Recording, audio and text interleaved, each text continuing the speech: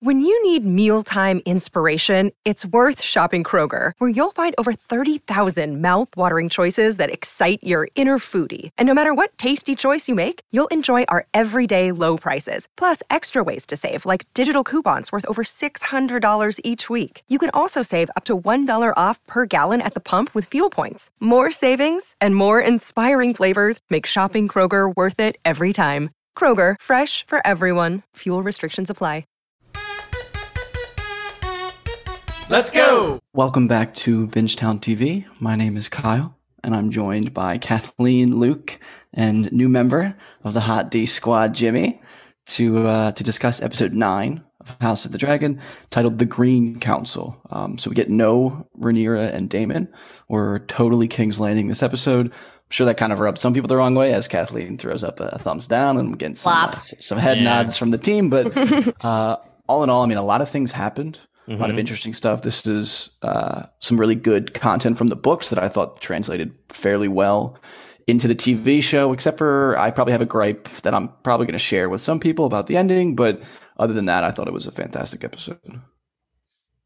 I'll go next. Okay, yeah, I was going to say. This guy, he comes in, he's like, I'll go second. Well, there is a pause. There is a pause. I was ready to Dude, what do you know about pauses, okay? Okay, fine. I'm kidding. I don't have much to say other than I really liked it. It's definitely not my favorite episode. Obviously, there's the episode 9 of it all. It didn't really match up to what I was like expecting.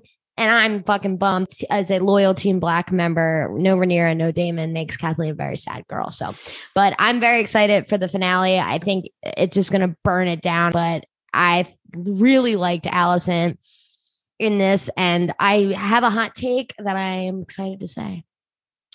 So Jimmy's definitely going last year, right? Okay. Yeah, I mean, once Kathleen jumped in, I knew Luke was next. So.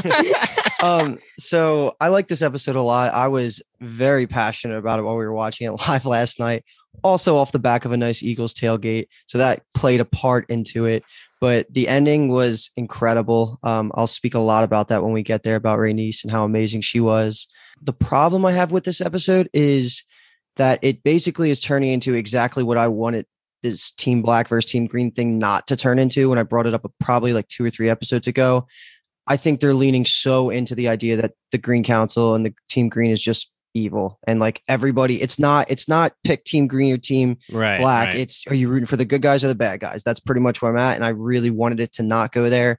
But here we are. So I'm just going to lean into it. I will say, though, that I'm pleasantly surprised at Alicent specifically because after the end of last episode, when we knew she was going to basically make the world go to war because of the prophecy that she misheard, if you accept that that was going to be a thing, this is almost the best way she could have reacted this whole episode. Like, she was still rational, level-headed. She still was not evil and like out to get Rhaenyra. She actually defends her at multiple points. So Alicent was a really big highlight for me here. But overall, it was a good episode. And episode 10 is going to be insane with the amount of dragon fighting we get. It's going to be crazy.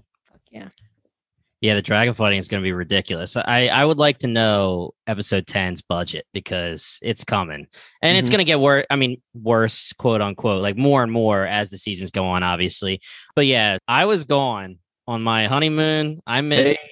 I missed episodes 4 through 9 live. So I got to binge them all in one shot. And it was a joy. That sounds awesome. Yeah, it was a joy. I got to watch. I turned on 4, thinking I'm going to watch 1. Of course, it's never going to work. I watched 1, and I'm like, oh, it's way too late. I'm going to watch the next one.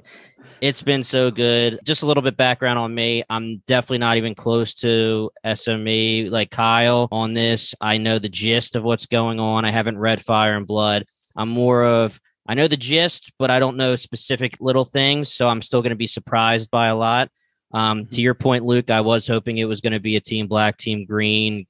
If there was any show that was going to go there where it's like, well, we know George R.R. Martin will because that's what he did, but there's no real good guys and it's just pick a side, whatever side you like. You know, there's bad and good on both sides. I was hoping for that too, but I freaking love Rhaenyra and Daemon and Lego. So I'm ready to talk about it. But all right, I'm going to hit you with the 3, 4 just quick questions just so we can get like a little bit of a gauge of how your binging has been going. And obvious one is going to be, who's your favorite character? Daemon. Damon, good answer. Good answer. Yeah. All right. Yeah, my favorite character is definitely Damon. He's a badass. I mean, he just jumps back and forth.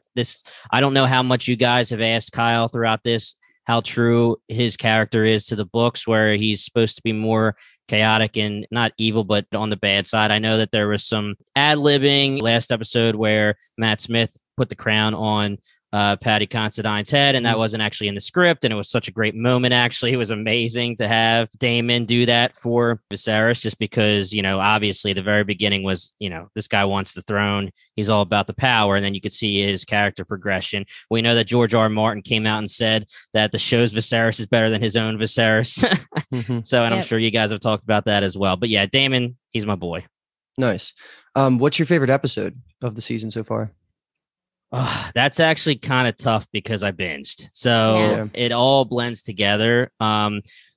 Geez, let's see. So I don't want to say 4 just because I'm saying 4 where it's like came back off a long break and I watched 4 and I was like, damn, let's go. But 4 is the one where Rhaenyra goes to she sneaks out with Daemon and all that, right? Mm-hmm.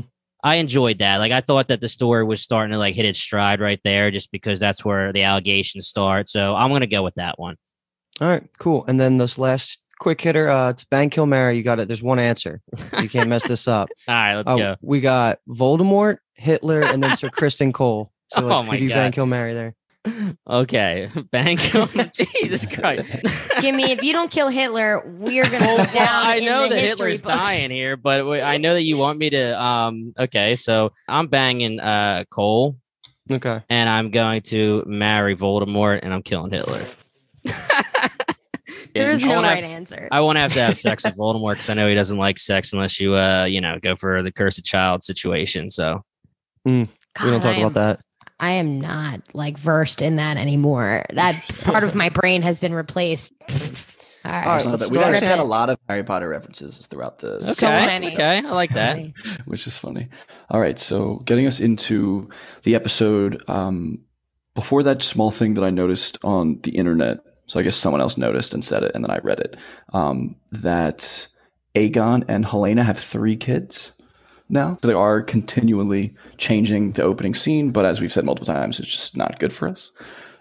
So we get a young kid walking through the Red Keep, and this was giving me Light of the Seven vibes here. Yeah, with like the piano, and we're getting the slow movement and that kind of stuff. We're following one character, but essentially he lets the servants know, who let Alicent know that Viserys is dead, and then we have Alicent and Otto now discussing the situation. I can just throw a comment out there because what I really was surprised about, and this was the start of me loving Alicent in this episode, was her genuine reaction and crying for the king.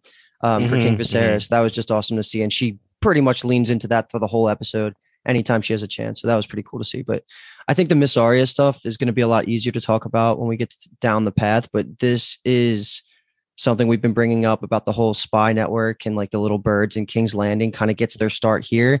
And that's one of my favorite like subtle thing that goes on throughout this episode. So it was good to see that. I just think it was interesting that Otto seemed like a little doubtful when Alicent told him about like what Viserys had said. It seemed like he didn't totally believe her in the moment. And I feel like in his head, it doesn't even need to be true. Like maybe he might be thinking at that moment, like, oh, okay, look at her playing the game a little bit. Like she's making this shit up and it sounds good. So I'm in.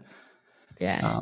Yeah, I thought that was interesting. So now we move into the actual big scene that we want to talk about is going to be the small council meeting. So a lot goes on.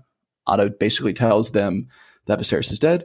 And then Alicent is going to then tell them that Viserys wanted Aegon to be king. The aftermath of that happens, and we have discussions. Someone dies, someone quits. So there's a lot to talk about.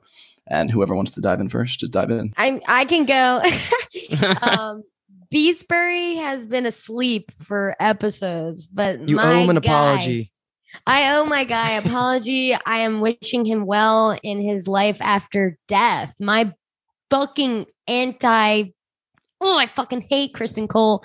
Bashes his head up again. Like that was even a clumsy thing that Kristen Cole was just like. Yeah, I mean, he didn't mean to do that. I don't even know. He's so unhinged. His crazy eye. His Alicent is like his god, and that's it. And even Alicent, they were like, he's like, I will not suffer whatever about the queen, and she's like, I'm good. Stop. Yeah, but Beesbury was me and everyone else in the room. Like, you can't do that. You can't just like have this plan and set it in motion all because Viserys was like poppied up and just said some shit. Like, what? So I'm glad they have Beesbury, but yeah, Allison is the only voice of reason in the room besides obviously Beesbury and Sir Harold Westerling. Yes, correct. Nailed it. Those are our guys and our girl. That's my opinion. I agree. That's more points to Allison. She was like, geez, you guys literally were doing this behind my back, and they're trying to do the whole, oh, we don't want to do this in front of you for your, women's eyes and ears, whatever. But, to be honest, I wasn't on the pod, so I just want to say, like, this is not how I thought Criston Cole's character was going to go. I thought that it was going to lead to him being on the queen's side, but to still be honorable about it and think that the reason why he's doing what the queen wants is because Rhaenyra, he believes, is dishonorable. That was where I was going with this, but he's crazy bastard. I mean, that's just where he is at this point. And you get that a couple episodes ago when he starts talking mad shit on Rhaenyra in front of the queen, and even the queen is like, whoa, what'd you say there, bro? And he goes, sorry, I shouldn't have said that. But like, it's obviously he's butthurt. Well, that's why later when he says to Aemond, every woman is in the image of the mother to be spoken of with reverence. I'm like, fuck you, dude. Yeah, he's such a smack that way. He's just such a hypocrite. He's just like will use honor in a way only when it suits him to like paint him in a good light. But when, the chips are down and he's pushed back into a corner, he will abandon all of that immediately. And he's done that multiple times. If I could have bet $1 million after episode 1, when we saw Daemon and Criston Cole spar for the first time, of who was going to be the one that I considered the good guy and who was going to be the bad guy. Skipping ahead here, I would have been so freaking wrong. It's unbelievable. And it's actually starting to become such a meme on this podcast that I actually love it, of how much I hate Criston Cole. So I do enjoy when he is there, just because it gives us good ammo to just fucking curse about him.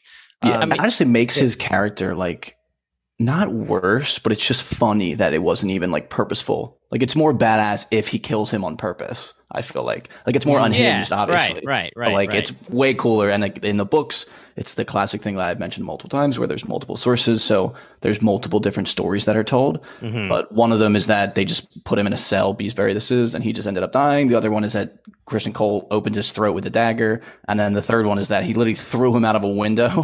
So like those, or the two with Criston Cole, I feel like it would have been cooler instead of having, and we've been asking too of like, what are these balls in the council meetings? Like, they're cool and they just fidget play with them. And then this is what like it ends. Not like they did it on purpose for this. It's just funny. That's how he went out. I'm so happy you brought that up, because there was also another really cool moment about the balls in this scene. And it's when they're initially talking about the king dying. And then the second that Otto's ready to turn off the emotions, gets down to business, and he puts the ball down and everything's now on record. That was just like a cool moment, because they really, they paid attention to that. And we're not the only ones that I think it's awesome. I think there was the video that came out of Millie and Emma. So the young Allison and Rhaenyra, or sorry. It might have actually been the older Allison actor, Olivia Cook, that said that if she could have stolen any prop from the set, it would have been the ball. Yeah. I've been Googling it. I've been trying to buy one.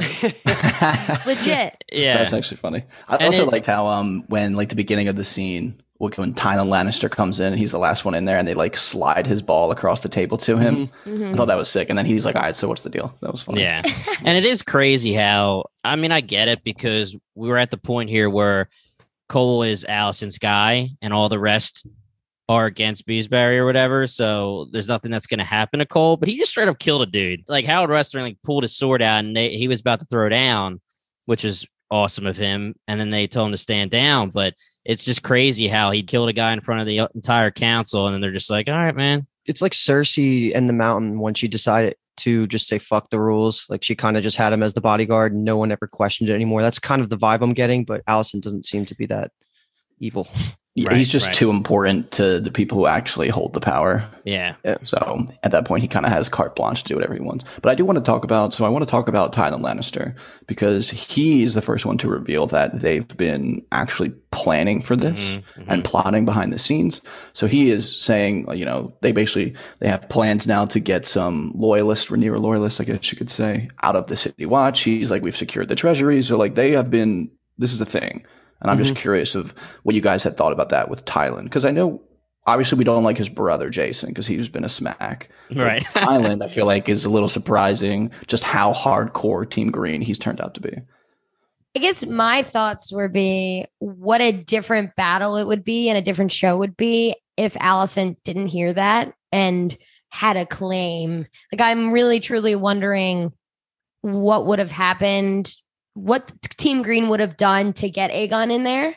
Mm-hmm. The same thing, maybe like exactly the same thing, to just be like, shh, like, don't tell anyone on Dragonstone. We're gonna do this real quick, and everyone in King's Landing is just gonna accept it, and that's that. Because so you're saying what would have happened if Allison didn't hear it at all, and would they have just gone through with it? yeah, what's the move if Viserys didn't say it? Like, do they just pretend, or do they take it by siege or whatever? I think they Something would have happened. just They were going for it no matter what. Yeah. They Right, would have totally. stepped over Allison for sure. Mm-hmm. I mean, like, Yeah, oh, but- she's sick with grief. The woman, the poor woman. Yeah, right. Yeah. Yeah. Damn, I'm then sure it that's could all have caused her to go over to Rhaenyra's side because she didn't hear the know. prophecy thing, and that would have been a cool history Yeah. revisionist version. She And they kiss. And they kiss. House they of the were Dragon roommates? has done it twice at least. The frustrating. We're not talking about you. We're talking about someone else here with Yeah. Kristen Yeah. and Damon, and Yeah. yeah, and it's so tough to watch too, and Yeah, it especially when really it has is. consequences like this. the Viserys one was very, very tough. Yeah, Yeah. like screaming at my TV tough. Yeah, Yeah. 100%. But I like how Olivia Cook's an amazing actress because I Mhm. love that switch that she flips on Ironrod when he like is trying to say essentially, I believe he's getting at the point that Rhaenyra's sons are bastards, and she like slams the table and is like, if you say another word, I'll send you to the wall. Like basically, fuck you. And he's like, Yeah. oh, okay. So this is also nice to see that side of her as well, especially in that room. She's a good little queen. I mean, technically, right now she's the Queen Regent. That's actually No, a I think great question. Does it not just automatically pass to Rhaenyra? I thought No, I until mean- until they swear someone in, or however you want to say it, she's Queen Yeah. Regent. Yeah, that makes sense. That actually That makes would make sense. It probably sense. is her. Yeah. because Yeah. that was exactly Cersei. Well, no, that was because Tommen was young. Tommen was too young. Yeah. Yeah. Yeah, I don't exactly know, but I guess they kind of get over it fairly quickly because they move fairly move quickly fast. with Aegon. Yeah. Mhm. And I guess another thing, just we mentioned it too, but Harold Westerling at this point in the books he's dead. So, Okay. so Kristen Cole is already Lord Commander at this point when it happens in the books. So I honestly was interested in what they were going to end up doing with him, Howard Westerling this is. So it's nice that we have kind of an open-ended question for him now. We haven't seen him after this happens. A little bit like Barristan Selmy, where he's dismissed, although he dismisses himself here and walks out, and then shows up later where he finds his true queen. So I Right. do wonder if that will be what ends up happening with Sir Westerling there. So okay. I guess that was clarity I was going to ask later because there's one moment at the very end of this episode where I thought for a second he was the one that they hung in the hall when Rhaenys is being escorted out by Eric because I couldn't tell even the second time watching if it was the Lord that bent the knee but then was going to betray it or if it that's what was him Yeah. trying to like dishonor him. But now, okay, that's all. Or Lord confirmation I Caswell. needed. Yeah, he You could- loves. you could he's tell the by only the one that goatee greeted and the- them. Lord Caswell, Yeah. Kyle's dad, right? Is that Kyle's Yeah. dad? Yeah. We don't talk about Kyle. Sir Kyle. We don't talk about Sir Kyle. Okay, I'm trying to think. I think that was everything I had. Although I will say that, Luca, you had mentioned at the top of this episode that, and Jimmy as well, that you're a little upset of how like obviously evil Team Green is. And I've said this before too. It's so much worse in the books. Like Allison at this meeting, because Grand Maester Orwyle is like, okay, like we got to start ringing the bells and we'll send a raven to Rhaenyra and then whatever. And Allison basically says like, no, we're not doing that. And then like, they even say like when Rhaenyra finds out, like she says, mayhaps the whore will die in childbirth. Like she wants her to be so shocked by the news that she literally dies in childbirth. Okay, so she's like more Cersei-ish then. Oh my God. Yeah. She's like So- prototypical evil stepmother. But I don't know if we have time to talk about this, but isn't Rhaenyra less lovable in the books too, though? Oh yeah. Yeah, I thought, yeah, okay. Yeah. And I mean, more so it'll get to that point. Mhm. Obviously, a theme of the show is going to be of how bad war is and how it changes people and there's no winners and things like that. But at this point, I would say she's not as bad. Right. And I guess one last thing is just an important thing that Tywin Lannister brings up Boros Baratheon, who is the Lord of Storm's End at this point, and he has 4 unmarried daughters. So they're discussing potential allies. He is one that is pretty much at the top of their list. So we move now from discussing what to do with Viserys' death, and now we're looking for Aegon. we already decided now Aegon will be king, but we can't find the motherfucker. So we basically have two teams. It ends up being Otto's team, which is the Cargill brothers, Eric and Eric, which is fantastic, obviously, for viewers. Yeah, right. And then Cruel parents. And then twins. we have Allison's team, which is going to be Kristen Cole and Aemond. I think we should just talk about everything that happens in the chase. Yes, but there's a couple things that happen right before that when the teams are forming that I want to bring up, and I feel like now is probably the time to say it. Yeah. I just want to bring up the Helena thing because, first of all, I'm actually not satisfied with the most recent foretelling of Beware the Beast beneath the boards. Like, okay, that was fine. I guess that it was just Rhaenys's dragon in the dragon pit. Like, whatever. That one seems way less cool than the first one with like Aemon just being like right in your face. I feel like if you're Helena and you saw that, like, why show up to the coronation, girl? Like, you Well, that's she about to didn't happen. see that it was just going to growl her. She needed to be It's there. true. That's true. That dragon has the worst breath. I just know it. We'll never get You that always smell. fucking bring up the breath. Yeah, right. Viserys stunk. I know it. He stunk. Yeah, well, of course. Oh gosh, yeah. He's from The Walking Dead at this point, man. I Yeah. said the same thing, James. Yeah. That's actually in the books too. They obviously am hiding at this point in the show as well. They're hiding the fact that he's dead. They don't want anyone to know. And in the books, it seems like it happens fairly quickly, like within a day or two. Like they find Aegon and they get the coronation going. But in the books, it's like a week or like 10 days. So he's just Before cooking. they find him. He's Oh, just geez. well, no, they find him like right away. Oh, But before they okay. get all actually the plans in order, like he is just cooking for like Ew. 7 to 10 days. They said literally you just would walk around in the Red Keep and you just smelling him. Jeez. So it got to a point where they literally couldn't keep hiding it. They were like, okay, we got to just fucking do this thing. Yeah. But I want to bring up another point about Helena because the only other things that happen are just Rhaenys gets locked in and then Laris rounds up all of the people that she thinks are Team Black and puts them in the cells. Mhm. We can talk more about Miss Arya's informant if you guys want, but I wanted to say the second mini scene when you get Helena again is when Aemon walks in, and that's when they get sent out on the actual mission itself. Mhm. And I'm hesitant to say this because it was just a random comment I read, but it seemed so well thought out of a comment that I'm nervous that it was someone like just spoiled something for me. But I felt this too, so I'm okay with saying the observation. I don't know if it's true or not. We can talk about it, but it definitely looked like Helena and Aemon shared like a weird ass look when he walked in, and then they like kind of like had the shot where like I don't know, it, like are because of the first scene before Aegon and Helena were betrothed, or the first time they're talking about it, and then he says, "Well, why don't you marry her?" Like, is there a chance that like Aemon is just banging Helena? Well, I took it more like Helena just knows that Aegon is awful. You know, like, I That's what mean, I thought. you can tell obviously from his coronation that she like turns away from him. She hardly bows. And I took it almost like when they're looking for him, she was kind of like, I hope he's not found kind of deal. So I guess Honestly, if there it was might an be like a attraction, mutual- I would have thought it like a would be mutual coming from understanding. Aemon's side. And Because I you're mean, right. yeah, her and Aemon together would more so be like they both agree with that statement. I don't know if there's like a togetherness between the two of them. Yeah, I was just, Yeah. I don't know. I think Aemon's line back on Driftmark when they were younger is more of just like it was more to show up like a duty thing, you know. And it's here as well in this episode. The theme is that like he is so much more prepared and willing Oh yeah. to do his duty versus Aegon. Yeah, I probably So- just overthought that.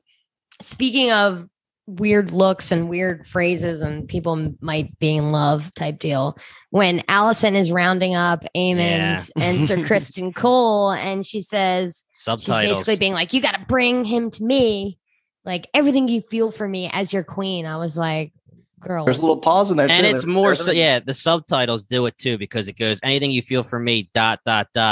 as your queen. It adds to the pause. I brought that up too in the previous episodes that there's a chance. I want like, what are the odds that we Kristen end up getting Cole, that he has no storyline? honor, man. Yeah, Allison like and he is Rhaenyra? pipe in the queen. are Eskimo sisters. They both Yes. banged the Cole man. Although, I mean, I guess playing a little devil's advocate, my guy's creating quite the lineup. Yeah, right. He's quite the lineup for my boy Kristen Cole. Well, right I mean, there. come on, he's a good-looking guy. I mean, Oh my god! Well, he's the devil. That would have been a Yeah. great hot take if you wanted to stay in the Kristen Cole lane. My My What, hot me? take- Saying he's No. Kyle's been doing hot takes around Kristen Cole for almost every okay. pod. This is the hot take I was going to say in the opening. This is exactly where it was, that for the first time in episodes, I was rooting for Kristen Cole, and it pissed me off because I wanted him to find Aegon instead of the twins for Otto. Because you wanted needed Allison to have him. Yeah, I wanted yeah. Allison to have him in her custody. And I was like, I fucking hate this, but he better go. Because even when he was fighting Eric or Eric, and I'm going to need you, Kyle, to tell me which one is Team Eric. Black and which one's Team Green, whatever. Yeah. The one that didn't fight helped Rhaenys, right? Yes. Yeah, the one that Eric- actually thinks that Aegon is a POS because he's his protector. Yes. Is Eric our is homie. Aegon's like personal shield. So Mhm. he will end up being Team Black, and Eric is the other brother. I guess Okay. for lack of a better description of him. Yeah. And I don't know if I'm bringing this up too early, Kyle. You were talking about Helena and Aegon having the kids. In one of the scenes, we do see the two kids, two Targaryens, and then we see another one in a couple of minutes when we talk about the fighting pits, which is just ridiculous. So we know right there that's at least 3. But then they also do say, there could be way more. Yeah. because Well, I think that was implying that the one we see in the fighting pits is a bastard. and that he's just wouldn't throwing be them like- to the fighting pits. That wouldn't be like his actual One of his- right, child okay. with Helena. Yeah, I don't Right, think they right. would do that. Okay. Totally. I mean, the bastards, if anything, create issues. So as Yeah. fucked up as it is, that mindset of like they're obviously disposable. Right. Mhm. Right. Okay. It's a horrific word to describe a human being as, but in their minds, Yeah. I'm sure that's what they think. Right. So we have 2 teams basically, like we said, the brothers, and Aemond even ends up saying this a little bit, in that Aemond and Kristen Cole are kind of going not by the book, but like maybe of how they knew Aegon, and like to kind of higher reputable places, but also bad places. Because Aemond even says like we're not going to find him, basically because like we're not sick fucks like him. Like, Yeah. we can't think like him, so we're never going to be able to find him. And I think he even says like he could be in the hands of a mercenary, he could be on a ship to ET, like he could be Yeah. dead, like he could be almost anywhere. So Aemond is trying to do his duty, but at the same time he's kind of whining the whole time that they shouldn't even have to do this because he should be king. Yep. And then while the brothers are kind of actually getting down and dirty, and Eric obviously has a little bit of the inside lane because he knows Aegon and he takes them to that fighting pits. Right. I really am happy that you brought up the ET line, because that is probably top 2 places in the whole Game of Thrones world that I like want so much more story on, besides what's it called, Asai, Mhm. where Yeah. Melisandre's from. Like Yeah. ET has some of the coolest lore ever about it. And it's all hidden. And I think there even was talk about a spin-off show covering There is. some of that. be animated. So if you guys look up concept arts of ET, it's so cool. It's like, I guess the best way to describe it is like it's like a jungle, but it's like Japanese building aesthetics where like the corners like peak up, like the kind of Okay. cool, Right. Yeah, it's just based so on badass. like an ancient Chinese empire, essentially. Yeah. Just like the mindset of war. But yeah, I'm pretty sure they're going to make a TV show, and I think it's going to be animated. So Okay. so cool. yeah, Nice. which I is like gonna be that. awesome. I think this just proves straight up that Aegon and Aemond are not close at all. When Mhm. they're talking about where they're going to find him, Aemond's like, well, when I was 13, and then When they I even was 13, Yeah. I had my First first love. love. and then he even says, like, listen, I don't know anything about him. So it's just obvious that they're not close at all. And again, on the outside, Kristen Cole is honorable, and he still does have a certain type of honor to him, aka what he said about women. And obviously he would never go to, what was it called again? Yeah, the Street of Street or- Silk. Street of Silk. Yeah. So they're just L's left and right. They don't know where they're going. Mhm. Yeah, it's What funny did- too that like Kristen just looks like and acts like such a narc. Like he's such a cop when he's asking her like the questions and stuff. He's like, "Oh, in your place of repute or whatever," and it's just like Aemon's like, "You're a fucking narc, dude," and she even's like, "Dude, he doesn't come here anymore." Like it's not like that. So when she says he's not coming here anymore, and he has, what does she say? Tastes are less discriminating. Is that supposed to mean that she was giving like a hint to where he, like, what he does, or I think it's just like a tactful way to say that like he's into anything and everything, and there's no Yeah, like okay. limit essentially to like what he's willing to indulge in. So that like the Street of Silk is like what like random like the local blacksmith will hit up the Street of Silk to like bang a chick with his hard-earned Damon. cash. Yeah, exactly. Well, Daemon's like famous in this. Yeah, series, right, so right, yes. yeah. But And Aegon our rather. boy Tyrion. Yeah, Aegon just needs to go further than that. He needs to have more than that. Right. Okay. Yeah, and I like too that they threw in that the woman and Aemon, like, she knows him. Yeah. Implying that she was the one. She was the that one, took yeah. his virginity and time to get it wet, which I thought was a hilarious line. Yeah. And just so delivered well by Aemon. It was just really funny. Because the words coming out of his mouth versus the way that he looks is just so funny. Yeah. Did you see the behind the scenes thing about that actor? I think it was Culture Crave that tweeted it. It's awesome. But the actor that says all those lines, like the girl Silk who took woman? Aemon's, yeah. The Silk Lady. She was Kristen Cole. Who's Kristen Cole's actors again? What's his name? Fabian. Yeah. Yeah. Fabian. She was his acting coach. Oh, And Really? He said he was unbelievably nervous to do that scene because of that. It's just like a, nostalgia that's throws you back awesome. to when you're a That's kid. funny. But when I watched it the second time, I was like looking for it. It was a great scene. She was probably Yeah, it super was a proud good of him. scene. Yeah. It probably came off too. It helped him act like more of like a narc.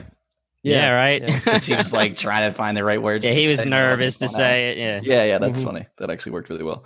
So, big thing to talk about. I guess two big things before we get to them actually getting Aegon, or actually before we get to the meeting itself, is the child fight club. So I'm just curious of what our thoughts were when we get to this. This is actually where he is, or where they think he should be. Right. And then Eric shows that he has a little bit of knowledge of this, and is even explaining to his brother, like, this is kind of why Aegon shouldn't be king. Like, this isn't even half of it. Mm-hmm. You got Fight Club from that? I just, as I'm watching, trying to phrase things as quick as possible, and I just child Fight Club was the first thing that came to my mind. You should have went with the Spartacus pits, because that's what I was thinking, especially with the claws and the teeth. Yeah, that's good.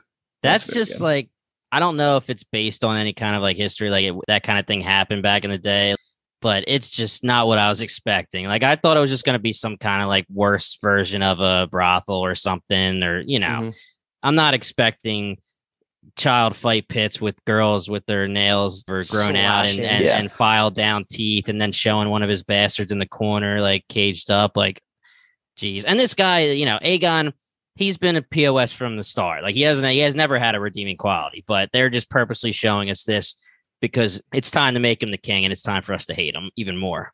Yeah. Who, now that Daemon doesn't run the Gold Cloaks, who's running the Gold Cloaks? It's been a while for Daemon. Yeah, I mean, he has a name in the books, but it's nothing like that's actually important. I just read it like He's a 10 green. minutes ago, but Yeah, that was my question, only because like Goat Massaria is just seeking justice for her place, and she's like, you gotta stop this, you gotta do something about this. Otto's like, I'll think about it, I'll try. Yeah. He's like, I'll think about it. I mean, it is cool because one of the things that, correct me if I'm wrong, that they do say is that it's the Gold Cloaks that are sympathetic to Daemon still, right? That's one of the groups that they named. There was a couple of them. Yeah, they identified some people. Which is crazy because really we're talking about 10, 20, like these jumps are big at certain points. So he hasn't been the leader of the Gold Cloaks for a long time. We're talking first couple episodes of the season. So that does say a lot about him to, hit the impression he makes on people. Good or bad? Yeah. And I mean, that original scene with him was fantastic, where he gives them the cloaks and a kind of like a semblance of dignity in their eyes. So I'm sure that's kind of leftovers of that. We knew it was Strong that was the commander of the Gold Cloaks until he left and was killed, right? Correct. Yes. Yeah. Okay. Yeah. So we don't really remember or know who they replaced him with. It's not really a big deal. Nah, I mean, like, Strong. yes. Yeah. Okay. You mean? I mean, my like, boyfriend? it's a thing in the books, but I don't think it's like, if they'll get to it, they'll get to it. It's some guy. His name's his name's Luther Largent. He's like 7 foot tall and like kills horses by punching them. All right. So he's if they'll get to it, if they'll get to it, they'll get to it. Descendant of him. Honestly, essentially, yeah, maybe. Yeah. So he sounds cool, and I hope we get to him, but I don't think it might not be a thing they get to. I'm sure we're ready to jump into finding Aegon himself. So I want to bring up one line that just happened in those scenes we just covered. I loved when Aemon was like having the one-on-one with Kristen Cole right before they actually make moves to find him. And he says, like, should they come looking for me, I intend to be found, talking about being the next king. That was just a sick delivery. And this show's going to be so fun if there's a day when he is the king and like the Yeah. head of the Greens. That just seems like my dream. Baby Monk, baby, let's go. He has a great quote line from the books too, where like when they actually go to find Aemond, they find him like in the training yard, and he's like, "Oh, like is Aegon king, or do we have to kneel and kiss the old horse Cunny?" Oh my god. Just the word Cunny, like Cunny, reading that in your head, like the first time I've ever heard that word in my life was so funny to me. I literally didn't know what you just said at first. I thought you said horse. I was like, wait a second. What is going on here? Yeah, so Aemon's great for some one-liners. Yeah, Aemon, Baby Monk, he's killing it. This is where I say I know the gist, but I don't know enough. Like my head, where this is going was that, like you're saying, Luke, like he was kind of bitching about, like, I should be king. I'm the one who's ready. I'm the one who's prepared. I'm the one who should be doing this. I was thinking if Aegon was like killed or something, you know, in the search, or maybe Aemon was going to kill him. Like I wasn't convinced that Aemon wasn't going to end up the king at the end of this episode or season. Would have been awesome. Yeah. Yeah, it's a little bit of a departure from his book character. In that sense of like him expressing so outwardly that he thinks Aegon sucks and that he would be a better king. Mm-hmm. And especially, I mean, at least at this point, but I think it also creates an even bigger sense of how loyal he actually is to the family, that even though he's so not with it, he's still going to go with it because it's kind of what's right. And like, that's kind of what his duty is as the second son. He has to kind of support his brother in that way, even if he doesn't want to. Right. Let's find that little rat. Where's he at? So he is in the Sept, I guess. I don't know if it has a name at this point. But we find him. He's underneath the table that we saw Alicent and Rhaenyra pray at and almost kiss, I will say, in episode maybe 2. And so they drag his ass out of there. And he made it seem like he was in on, like he almost kind of hired Mysaria to hide him. That's the way I took it. Definitely. Yeah. Yeah, because he was like, "Where's the white worm?" Coughing when he's just sitting there coughing so they could hear where he is. I mean, come on, bro. He's playing out a hide, play hide and seek for once in your life, dude. But I definitely took it like he was part of it, and he hired her, paid her to hide him until at least it died down, and then he wanted to get the hell out. Yeah, I mean, at that point, I'm pretty sure because this right now is Team Otto that finds him because he's like, take me to my mom, and they're not going to do that. So then he tries to run away, and I like the line that either Eric or Eric, I believe it's Eric, says to him, like, you flee what other men die seeking. Yep. And it's just like the entire story of Game of Thrones is everyone doing whatever it takes to get on the Iron Throne while this guy's just kind of running away from it, which on one level I respect. I get it. He obviously he's been saying it from the beginning, man. Yeah. He obviously is just a smack in his own way. All right. So now we get an interesting scene that I didn't at first. I mean, granted, okay, I was definitely drunk, but we get Team Alicent versus Team Otto outside of the step, just in broad daylight. They're just Kingsguard are just throwing swords out. Yeah, the princes are fucking fighting in the middle of the city. So we get Cole and Eric are fighting, and then Aemond and Aegon are kind of fighting. I like how Aegon's like giggling and shit, and then like he gets the seriousness of it and he fucking spits in Aemond's face. But eventually we get that Team Alicent wins. Well, I was saying too about the whole Aegon and Aemon aren't close. Like I just remembered, and obviously you guys are gonna say duh, but the pig thing was totally Aegon. Like Aegon was probably a douche to him from the very start, and he probably doesn't like him at all. Like we know that they're not close, and he doesn't think he's fit to be king, but he probably doesn't like him at all either. So, and Aegon the other way around. So yeah, I mean we know that Aemon is the one that would destroy Aegon, but then he spits in Aemon's face. I was waiting for a little rage to come out. I was like, all right, is it happening? Little psycho, you know. That would have been a little crazy. Also too, I think it's funny that he is the guy who will eventually be king. That a lot of these people will go watch get the crown and everything. He's just yelling out like, "I don't want to be king. Like I have no taste for duty. I'm not suited for it." And they're like, "Oh, this is gonna be the fucking guy that's our king." Yeah, yeah. But obviously, Kristen Cole is not going to let that happen because the queen awaits, and we also see that Eric slips away and that he doesn't help Eric in the fight, which obviously comes into play a little later. So now we'll move off of the race to find Aegon, unless anyone has an additional comment they want to make. Good. Okay. Good to go. So we'll move technically back in time a little bit, but this is just what's happening in the Red Keep while they're out in the city trying to find the smack. And so Otto is acting as the hand on the throne and is basically saying to all the lords that are present, lords and ladies that are present in the Red Keep, that they have to kneel to swear fealty. And some do not. Some do not. Some do not. House fell, baby. I loved her. She was like, sorry, no. Yeah. A couple people were like, even right in the beginning, the vibe was, is this guy serious? Like, wait, Well, what? you could tell. I mean, it was like probably 50-50, and then it started going boom, boom, boom, boom Well, I'm just so proud of myself that I knew Lord Caswell by name in that spot, because last episode he was the only one who rode for Rhaenyra and greeted her and Daemon when they showed up. R.I.P. the boy. Like he knelt a little too late. Mm-hmm. Well, Yeah, he was fake kneeling, so he can get the hell out. Yeah, exactly. Yeah. Well, But that's just making it fake too now. obvious. Yes, exactly. Yeah. Yeah. Like you either got to do it immediately or you got to stay true to yourself and try to stand up like that. I didn't catch the original guy's name. It didn't show up in the subtitles or anything, and I didn't honestly feel like searching it out. So I don't know who that man was, but shout out to him as well, I guess. Yeah. I was like, these people are about to get dick on Tarly, baby. They just not bend the knee. That sucks. I feel like I would rather get dick on tar leads than hung, just like tossed off the fucking rafters in the Red Keep. But I guess we'll get there eventually. And also, I mean, Larys is watching while this is all happening, so he's obviously taking stock of who's slow to kneel rather, and all those kind of things. Otto's power trip right now, like he wouldn't let anybody leave the council room earlier with a dead Beesbury right there. They're like, just ignore it for 1 second. We need to finish this. It's fucking crazy. And this scene, I'm like, I fucking hate Otto so much. He actually is, Luke, getting more evil than in the beginning when we were calling him evil. This is true. He was drunk with power right now. I wanted to bring it up earlier, but I didn't think it was worth discussion. I was going to say it's funny to me, or I guess ironic. I don't really know, that what sends him on the evil path isn't even his own ambitions, and it was more the overhearing of the prophecy. But at the same time, it gets kind of undermined again in the small council room when there were plans. So he was ready to do something evil either way. Yeah. I think a lot of it is that this is his true colors coming out. Yeah. Before he had to keep things on under wraps because Viserys was the king and had power. But now that there is no power beyond pretty much himself and Alicent, then he can now be who he's always wanted to be.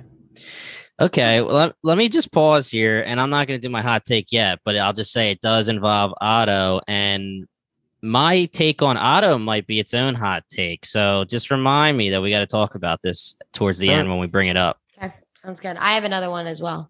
Okay, so I guess small thing about this scene is when they end up interrogating Lord Caswell is that Larys actually kind of offers Otto his services in the same way that he's done to Alicent in the past. Because Otto asks him like, yeah, you and the queen are pretty close lately. And he was like, well, we could be the same thing, brother. So. He said it in a cool way, though. I liked how he worded it. Yeah, maybe not. The time that we spend together could benefit you as well. Yeah. I wonder.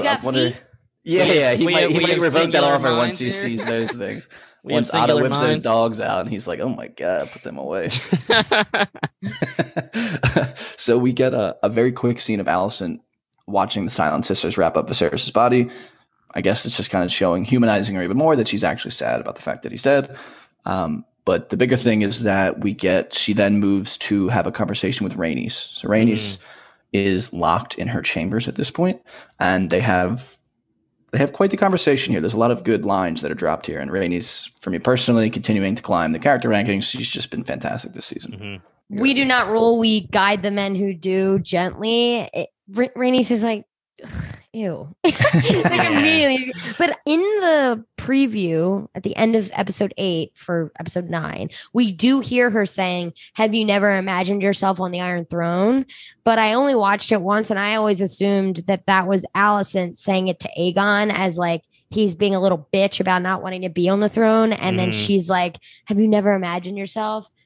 It's so clearly Rhaenys' voice as you watch it with her saying it. But Rhaenys is just has the best head on her shoulders. She knows she would have been the best queen, just like Alicent said. And Rhaenys was shocked to hear it.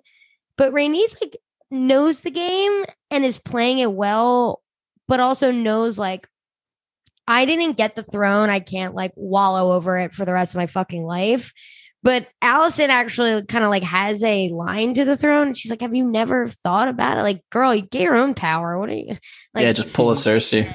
Yeah. I mean, that's what I was saying about is she queen regent, you know, like technically she could just be like, if that is how it works, she could just sit on the throne right now and be like, I'm queen regent. Yeah. This scene or she pretty could much just went. marry her son. I thought this Yeah, all she's not went how I Targaryen, kind though. of expected it to, but did you guys think that what Allison, when she was trying to like appeal to her, I don't know, emotions and like talk about the past, was it genuine at all, or was it her just playing the game?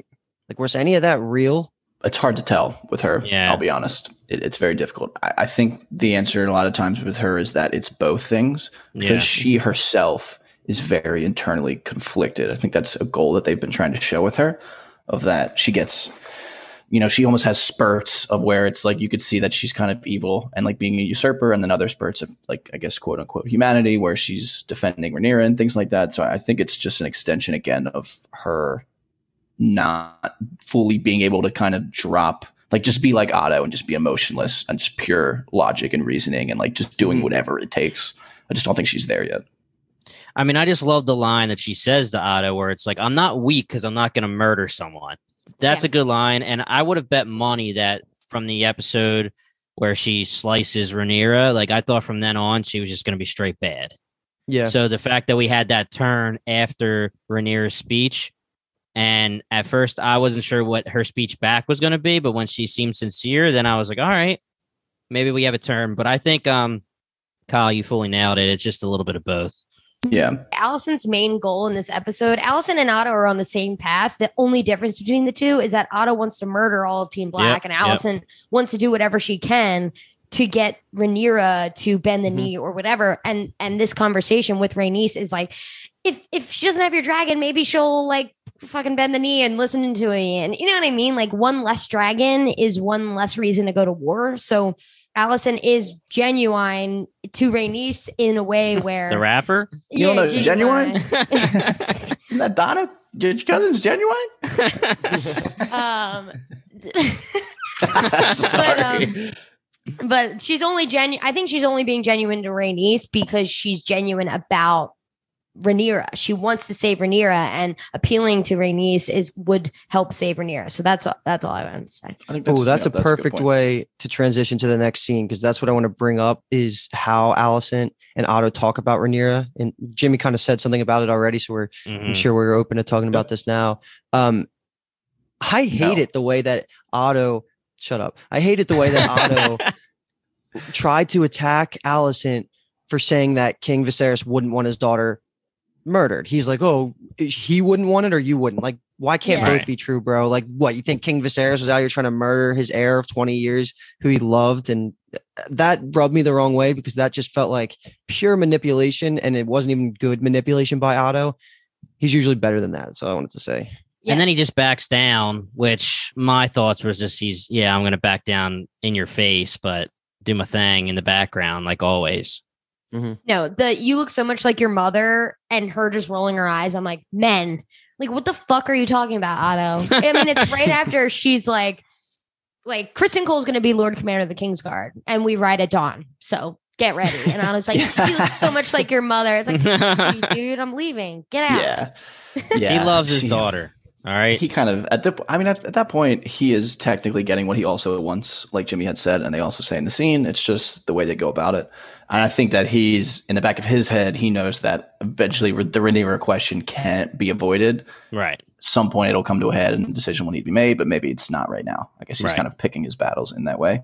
And I just like how she says Allison. I mean, this is just a power move in general, but she's like, we're going to fucking crown him with the Conqueror's crown. We're going to give him Blackfire. He's going to, have these traditional symbols rather of Targaryen power.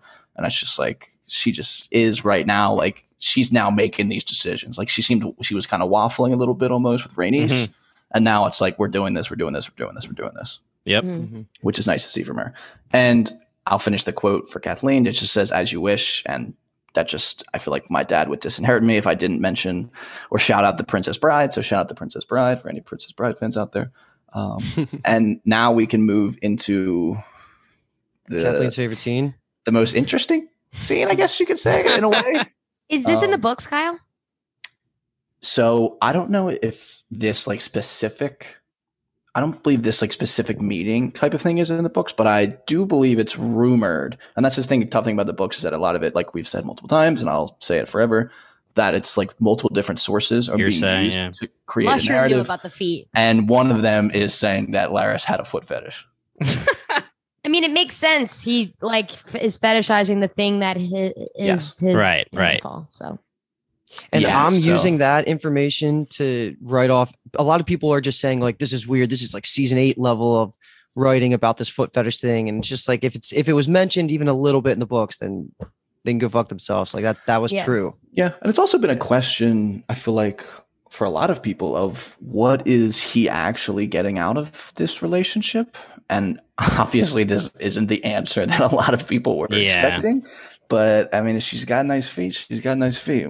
He says after killing the Strong family, pretty much, that he's waiting for something to happen. Like, I'll be rewarded when it's time. Wink, wink. Like, I have this thing on you. You pretty much commanded me to do this, whether you are happy about it or not. I was not expecting the reward to turn into something like that. I'm thinking, Littlefinger kind of stuff here. I mean, he does become he's the heir for his family now. That's left alive. Yeah, Harrenhal. Yeah, he gets Harrenhal, but it's not like he's going to go there. So he's just in name the Lord of Harrenhal, which similar to Littlefinger for a little bit. But I was expecting more that kind of stuff, not like, every time I give you information, you're going to let me do a little thing to your feet. I definitely think it came off. Everybody thinks it came off weird as like a weird scene, but I would have loved the first request. I want to see the words that. right out of my mouth. That's exactly what I was going to say. I want to see. And if you're her, like, she's just like, okay, let me take my stockings off and show you my feet and look away. Like, she's probably thinking that. Right. Well, I saw this tweet, hilarious. Like, she's the originator of the foot selfies, like OnlyFans or whatever. Yeah. But like, if you're the queen, you're thinking, all right, I'm going to have to give him these lands, or I'm going to have to do this, or I'm going to do that. And he's just like, show me those feet, baby girl. Like, it's just crazy. It's just. Well, what I mentioned earlier in this pod is how I loved in this episode the subtle. Maybe world building is not the right way to talk about it, but it kind of is, of just the whole spy network. And whether you want to call it the little birds or the silk web that he calls it, which actually is great because of the silk alley or road, whatever the area is called. That's Street of Silk. Kyle. Yeah, Street of Silk. Yeah. It's all awesome. I love the way he was like describing it, and the metaphors make it sound awesome. And I'm getting more and more confident about that random take I had earlier this season, where he is truly just going to create the first seat of Master of Whispers for the Small Council is what I'm leaning towards. And what eventually Varys takes over is going to be like, he's doing the legwork for it, because we're going to talk about this next 1 or 2 scenes. I think Miss Arya is dead, right? Or she might not be dead, but she's definitely going to be thought of as being dead. Like, there's going to be that vacuum of power in the spy network within King's Landing, and he's definitely just going to step in and take it. And that seems like where his path's going. And that's awesome, because like, we keep making these parallels to Littlefinger of Varys, and he quite literally is the OG if it goes this way. So I love all this. She's the OG. Well, right. I mean, she doesn't actually work with the crown, but this is Miss Arya Erasure. Well, she works with the hand, but she's not going to, he's going to be probably the first official titled spider, but. So he has a title right now. He does for her? He right now is the Lord Confessor. That's his title. Okay. He's basically just like the royal torturer. And one important thing, because Luke had mentioned the kind of the web of silk, or whatever the exact verbiage is, in that Helena she's doing needlework and she's making a spider, which I thought was interesting. Okay. She was also playing with the spiders in the other one of the other episodes as well. So sure, it was silk that she was using too. Probably. She's a member of the royal family. She has silk to work with. Of course. To work with wool. The next thing we get is kind of somewhat of a quick succession of scenes, but basically I like how they gave us like a moody montage of like everyone like pondering Yeah. their lives with like some like nice music in the background. Like Eamon's in front of the fire and Alicent's like worried, standing up, whatever, in the corner. And then we get Rhaenys is doing the same thing. And then we get Eric. So Eric resurfaces and he basically busts into Rhaenys' room and is like, we're going to get you out of here. And this is where we see Lord Caswell's, unfortunately, has been hung. Yeah. He is now dead. We walk past Balerian's skull. I thought it was nice that Rhaenys has the little moment where she kind of stands there and ponders it for a little bit. And then we kind of get now Rhaenys and Eric are moving through the city. They're trying to get to a boat. She is like, I got to get to Meleys. And he's like, you're never going to make it there. You got to get to the boat. Obviously, he's underestimating the queen who never was, our girl Rhaenys, because eventually in the end she gets there. But they just kind of are getting now pushed towards the dragon pit for the coronation. All right. Let me ask you a question here. So this is Eric, right? Yes. Okay. So Eric is the one that was the sworn shield to Aegon. And he's the one that realizes like Aegon's not fit. He's awful. How does that equal getting Rhaenys out? Is it just he wants to do the right thing to her, or like, because that doesn't really equal Aegon doesn't succeed to the throne. So is it? He's Team Black. Team Black. Yeah, he's Team Black, and so is she. So he's just Team Black, and you don't know. I guess you assume she is, but and I think, I mean, if you really break it down fully, him just showing up at Dragonstone, like they're not going to believe him that he's just like, oh, all of a sudden on the team.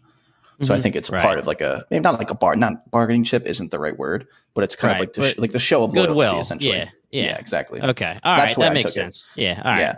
If he thought that far, it's interesting that he didn't think far enough to not wear the most recognizable armor in the Seven Kingdoms. But it didn't even end up working out for him anyway. So the smile on her face when she realizes that they're heading towards the dragon pit is great. I fucking love her. So before we get to the actual coronation scene, we have Aegon and Alicent traveling to the coronation, to the dragon pit. And they just have a very interesting conversation in this carriage that I figured we should talk about. You love me? He's just a dumbass, man. Imbecile. But I mean, fucking imbecile. She says to him, "You're no son of mine" at one point. Yeah. Which he deserved that at that moment. But it's obvious that she loves him. It's the mother and her son. But he's just everything about him. I hate him. Yep. Agreed. I'm interested in what you guys think about how before she shows him the dagger, he's all like, there's no, like, he also doesn't believe her story. He's saying it's obviously just convenient because why wouldn't he have done this throughout the past 20 years? Yeah, he just had more than enough opportunity to name me as heir, and he hasn't. So Aegon's like, obviously this is like some bullshit you concocted. And then she opens up the box with the dagger, and his kind of like whole demeanor changes. Feels like he gets like more serious, and like he starts to believe it now. And not that it stood out as a bad thing, it just stood out as interesting to me of like what they were trying to convey with him changing like that. So this didn't really hit me until my second watch, but I think they actually did a really, really good job of slowly showing that character development from this carriage scene until he's raising, fist pumping with the Valyrian steel sword as king. Like that was a believable transition because of these little moments. And he's like, Mom, don't fuck with me. Like, is this really happening? Yeah. And even then he still doesn't believe it. Like he's walking under the swords as he's walking in. You can see, like, he's like, I don't know if this is happening. He's all serious, which is good because it's starting to transition. And then when he starts hearing the claps, he's like, okay. And then he's just like, oh, fuck yeah. Like, let's run through a goddamn wall. So I think that was part of it. It really plays back well the second time when you take in like where he's going to end up and how he accepts being king from just denying it to Aemon in the streets of King's Landing. So I think that's just where they were going with it. Well, I just thought that the cat's paw dagger was something he watched his dad have as king for so long that he had it in his hands. It's now his. And he's like, fuck. Okay. Yeah. Like, just a real moment. I'm jumping on that one, Kathleen. Like, I don't think he ever accepts that his dad actually said that. My thing, and it might be a mixture of what you and Luke are saying. My thing was just like, oh, I got a sourpuss on my face. Like, I don't want to be king, whatever. And then he sees the cat's paw and he's like, oh, well, this is pretty sweet. Like, this thing's pretty cool. And then he starts to, and like, honestly, that's the way I took it. And then goes under the swords. He's still not happy. And then he starts hearing the cheers. And I'm taking it honestly, like, he's just like, this is sweet. Like, I'm going to have power. I'm going to be the king. Not, I deserve it. I still don't think he thinks that. I think he's more like, all right, that's cool. Like they like me, they love me. All right, because I'm going more on his character. Like I don't see character development. I just see that he's just like he likes the adrenaline rush of certain things, and I just think that the power is going to be what makes him want to just continue on with it. Yeah, I guess it's just interesting for me because of they're doing this stuff with the dagger that is invented. Yeah.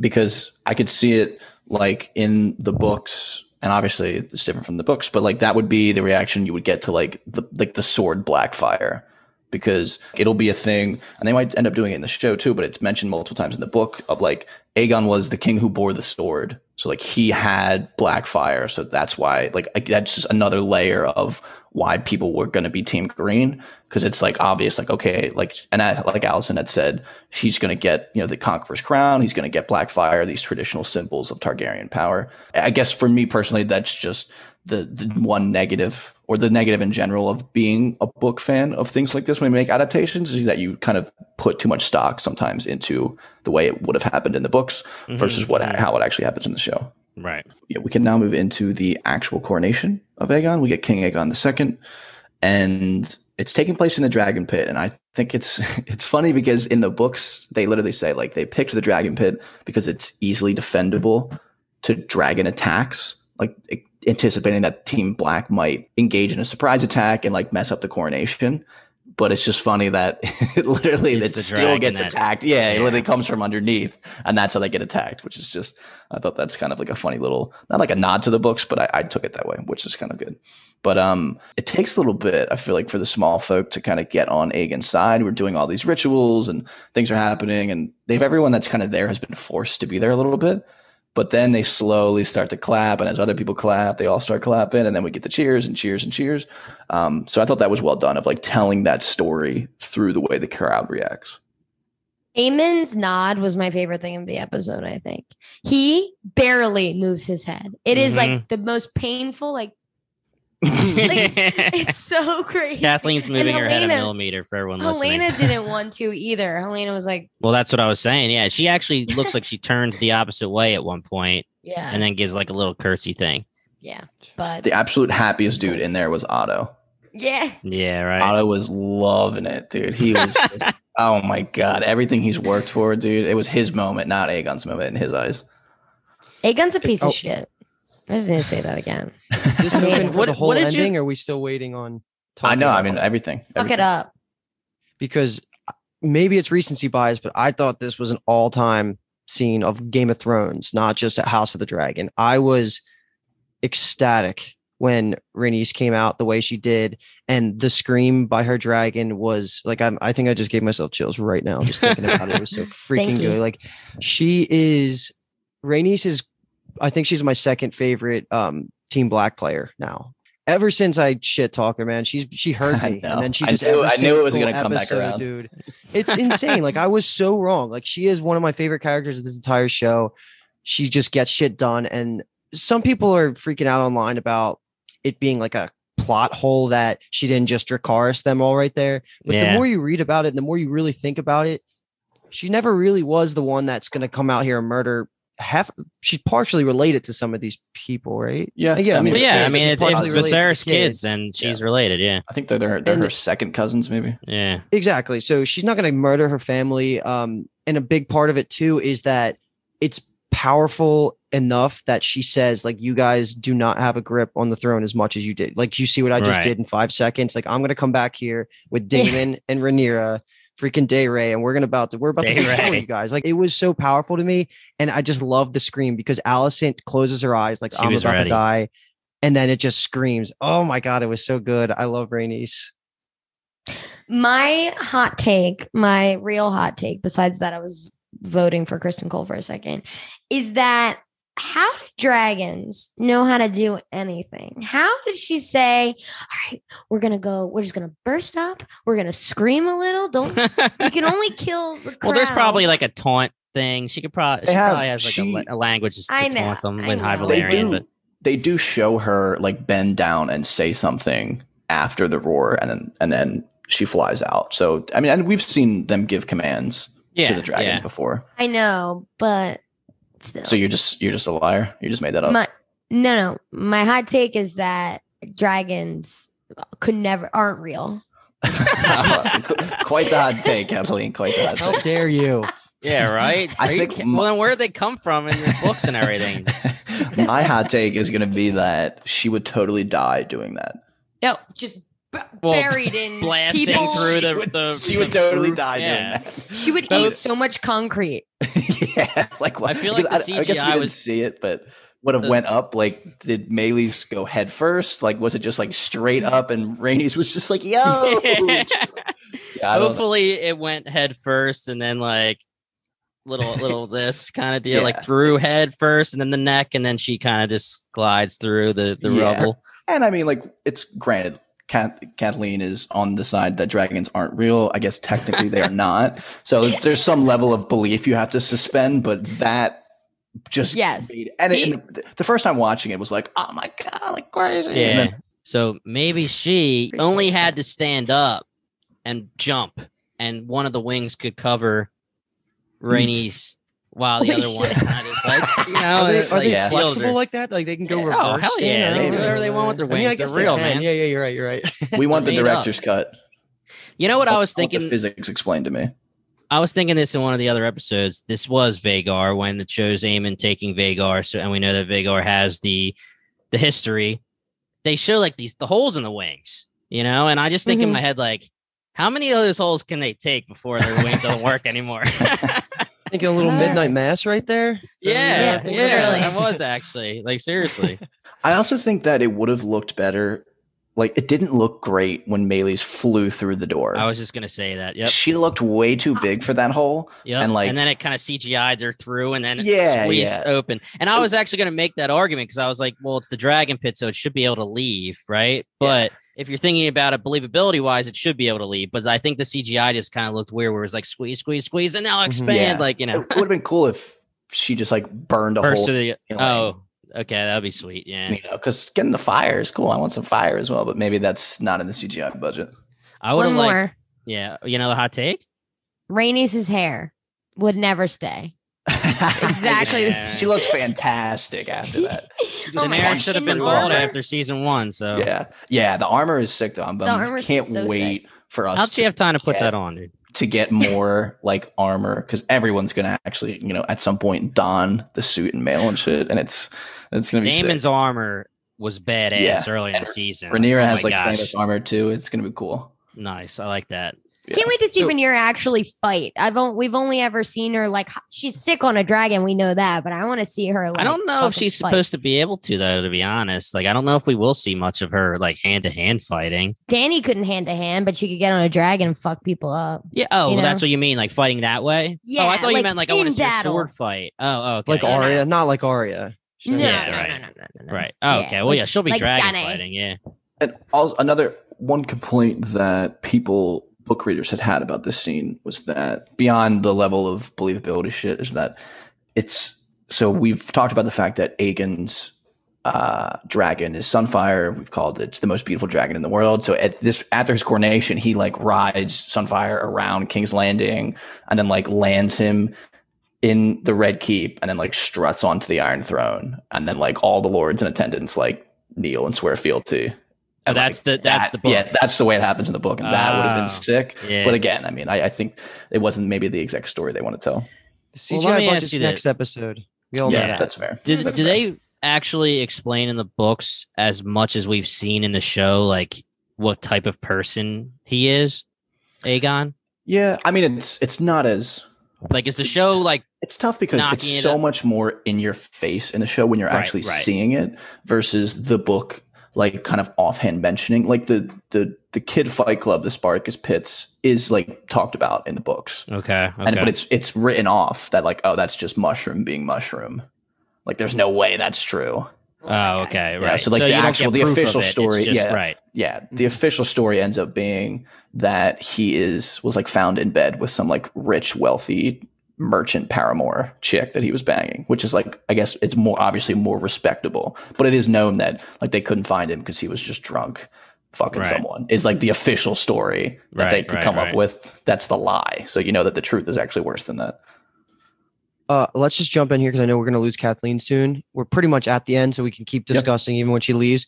But I do want to get your MVP and LVP because you have been saying your hot takes. Do you have any other hot takes, or you're good there and you just want to? No, I've said 10, so I'm fine. But, They're just takes at that point. They're just her takes. yeah, literally, all of my hot takes are just takes. Dragons They're aren't fine. real. Yeah. My Last Kingdom hot takes were awful, man. I gave it a hot take, and you guys were like, "That's the coolest take I've ever." And I was like, okay. Ice cold, baby. Ice I'll cold. let you know. Yeah. Tops and bottoms. It's the best being the first to go because I Mhm. can be the one to say Rainice MVP. Love Yeah. it. Yeah. Allison number 2. I just think her acting is always. Well, 10 what out the of fuck? 10. You're gonna take 2 of them and put them in my top 2? Yeah, right. And then my LVP, I have like 7. So wait, no, I'm kidding. It's Sir Kristen Cole for the 4th episode in a row. I don't think he's the LVP, but No, I I'm think he gonna would be give my you- backup. I'm gonna give you guys the good LVP. So Peace, you're out. because Drop the mic. I gotta go. Yeah, but assume one of you guys are gonna say, We'll figure it out. Get Get out I of don't wanna here. listen to say you it. though. Yeah. All right. Get out of here. I miss you guys already though. Bye everybody. See ya. Later. See ya. All right. Now that she's God, gone. Thank God. I think that Rainice, I said it, is now my second favorite character in Team Black, and she jumped Rhaenyra for me. And it would have probably played well before Kathleen walked out because I know she would defend against that and make it hot. You guys might agree or not. I only have Damon above her because Damon's the GOAT. So do you guys, is that super hot or is that kind of, little warm? No, No. I don't think that's that hot because really, like, who's the major players of Team Black at this point that we can? Well, I mean specifically about jumping Rhaenyra. I mean, it's maybe Like, not. do you like Rhaenyra no. or Rhaenys better? Oh no, I would probably go Rainice too. Actually, at this point, Okay. yeah, it's No. close. Yeah. I don't know. Yeah, it's tough close. though I guess. because when you only have so much screen time and it's all good shit, like Yeah. it's easier when you're like a little bit of a like a major side character versus the main character. We're able to see more flaws and mistakes. Right. Mm-hmm. But I'd probably still rock with Rhaenyra for now. It's 'Cause you're close, but warm. it's close enough where it's not a hot take. So we are back to your 2 hot takes. Did you do a top and a bottom? I don't think you did. No, I was gonna do that last, I guess, but should I just go through all of it? Yeah, Kathleen did, so I might as well, right? Yeah, fuck it. Yeah. Okay. So sucks to follow Kathleen because I'm basically gonna say the same freaking answers. I'll expand a little bit on my LVP, but my MVP was Rhaenys. Like, Yeah. get out of here with that end scene. It was just amazing, and I loved everything about it. And she's gonna be a badass, just fighting with her dragon for Team Black going forward. For LVP, I also say Sir Kristen Cole because fuck that guy and his Mhm. mother and his grandmother and all of them. Whoever birthed that guy. I almost want to say that he has pretty much entered the category of I am begging for a gruesome death for him, basically with Joffrey, Littlefinger, and Ramsay Bolton. Like, I hate him so much Mm-hmm. that he's on that level where he better not make it out of this series without like a horrible death. And I think there's a really good chance that it's going to be Rhaenyra that gives it to him because he hates her so much that Right, could be a very, very satisfying moment in the back season. So it's my LVP. I have a That feeling they're just- going to build that. Yeah. That For just a long reminded time. me too of when we talk about the spider stuff with Helena doing the embroidery hoop and the silk, the web of silk and things like that. And that Kristen Cole also calls Rhaenyra a spider, which I thought is interesting. Mm, Symbolism. okay. I just reminded me of it. So probably not an important thing, but figured I'd just shoot from the hip out there. James, would you like to go next? Yeah, I'm going to go with some of my backups here. Like you said, Luke, Rainice, but I'm going Aemond as my W, my MVP, just because Baby Monk, like, he's killing it as Aemond. I just really think that this is a character that I'm really invested in, and I'm excited to see where he goes. I've said this a million times on the pod. I know the gist, and sadly enough, I know the end, so that's part of the gist. And just like I don't know any of the middle, so I'm really excited to see what the middle is for Aemond. I'm invested because he's Baby Monk, and I just really like the parallels between him and Aegon and how that whole relationship is going to go from this moment forward. He killed it during the intimidation speech, and that nod Kathleen brought up, that was a millimeter. Like, killing it again. I'm just really excited to see more of him. And of course, I'm going Aemon with the W, the MVP, and my LVP is going to be Aegon here. I think this is more from my binge too. Like just with this binge, I watched like 3 of them today leading up to 9. So I watched 7, 8, and 9 in a row.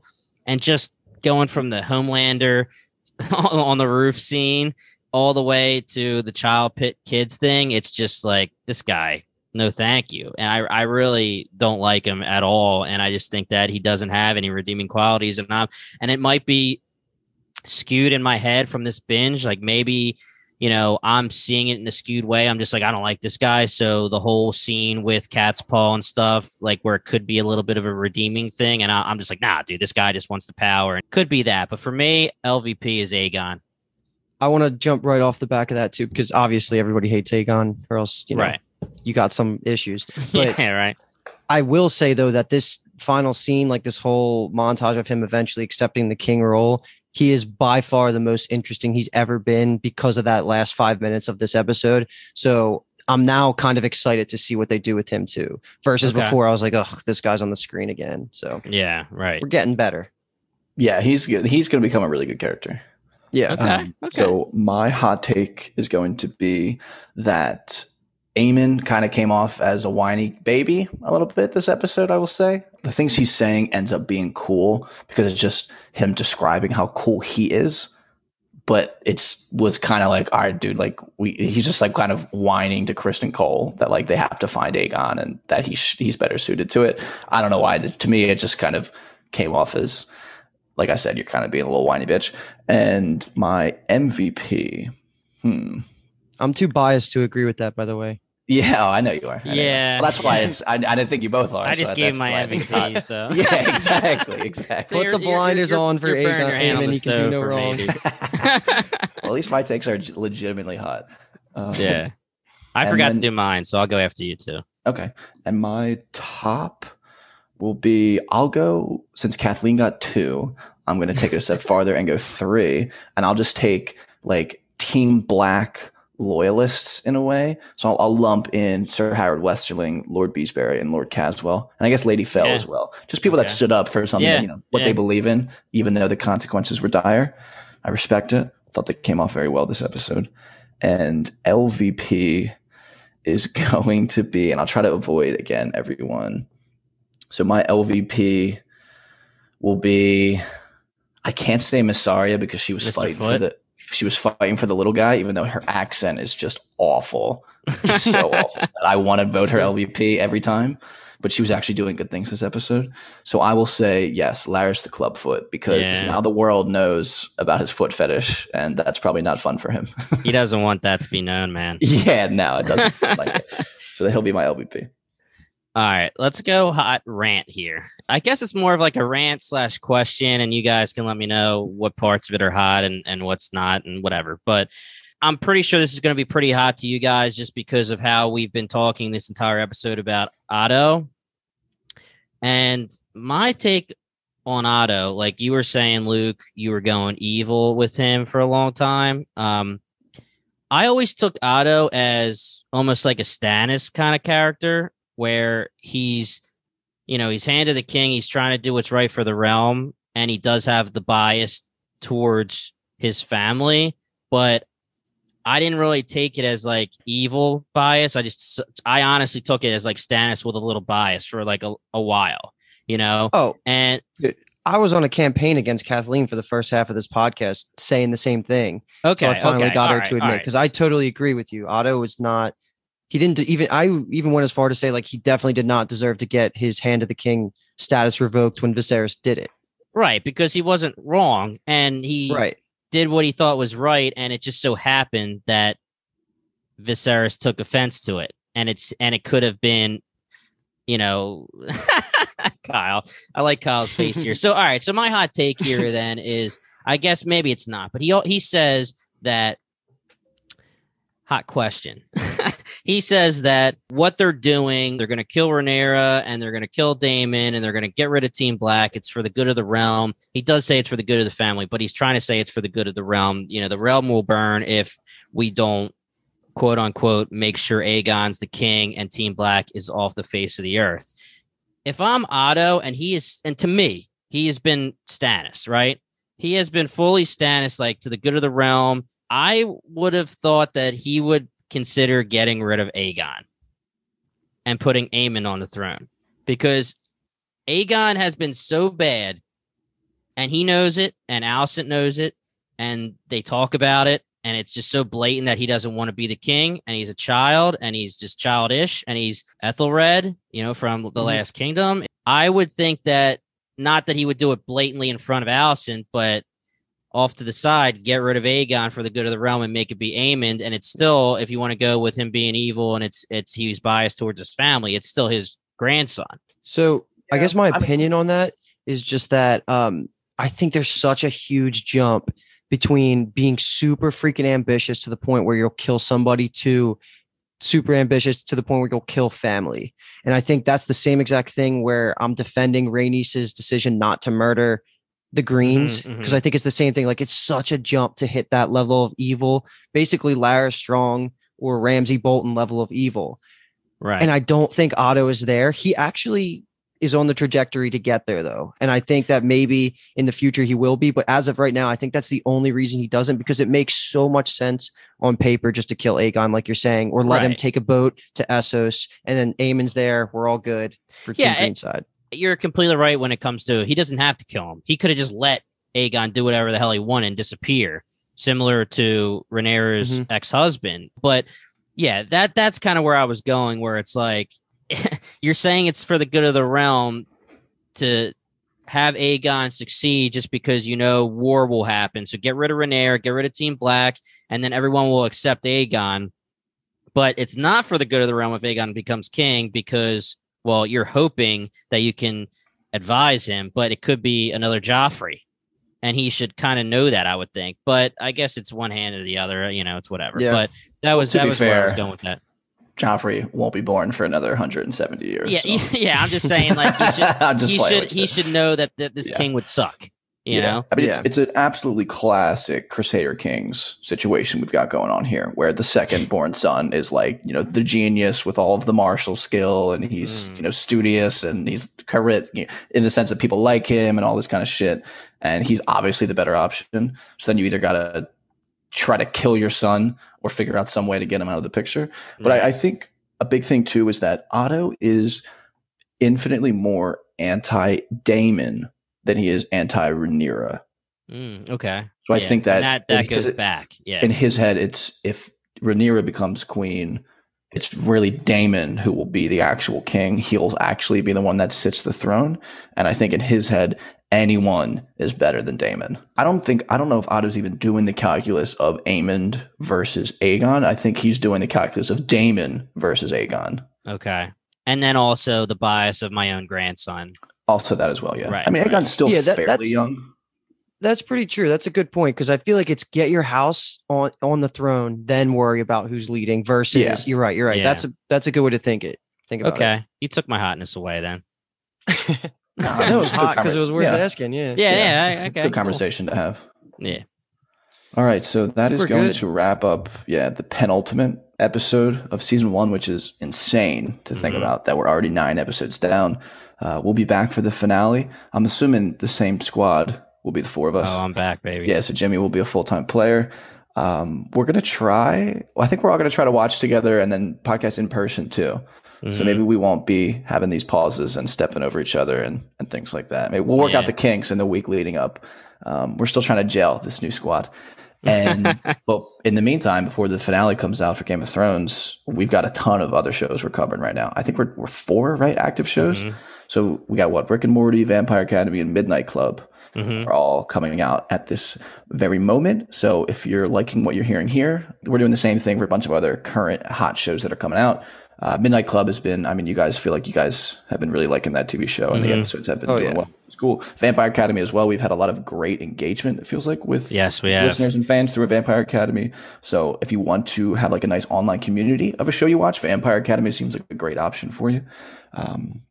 And then we also have covered a million shows. So whatever you're listening on right now, Apple Podcast, Spotify, or if you're watching our beautiful faces on YouTube, subscribe. You'll get all of the updates. You can go back and look through our entire category or catalog rather, and find, I'm sure, at least 2 or 3 shows even that you like and even like to listen to.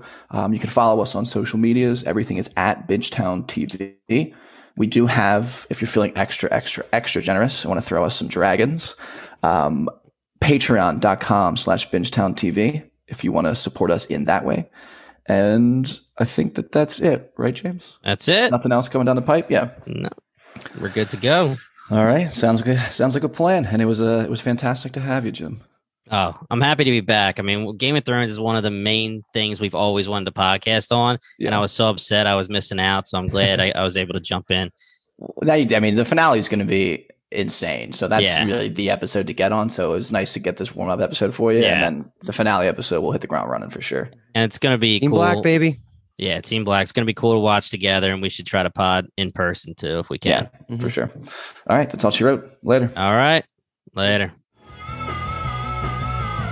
You're listening to the Geekscape Network.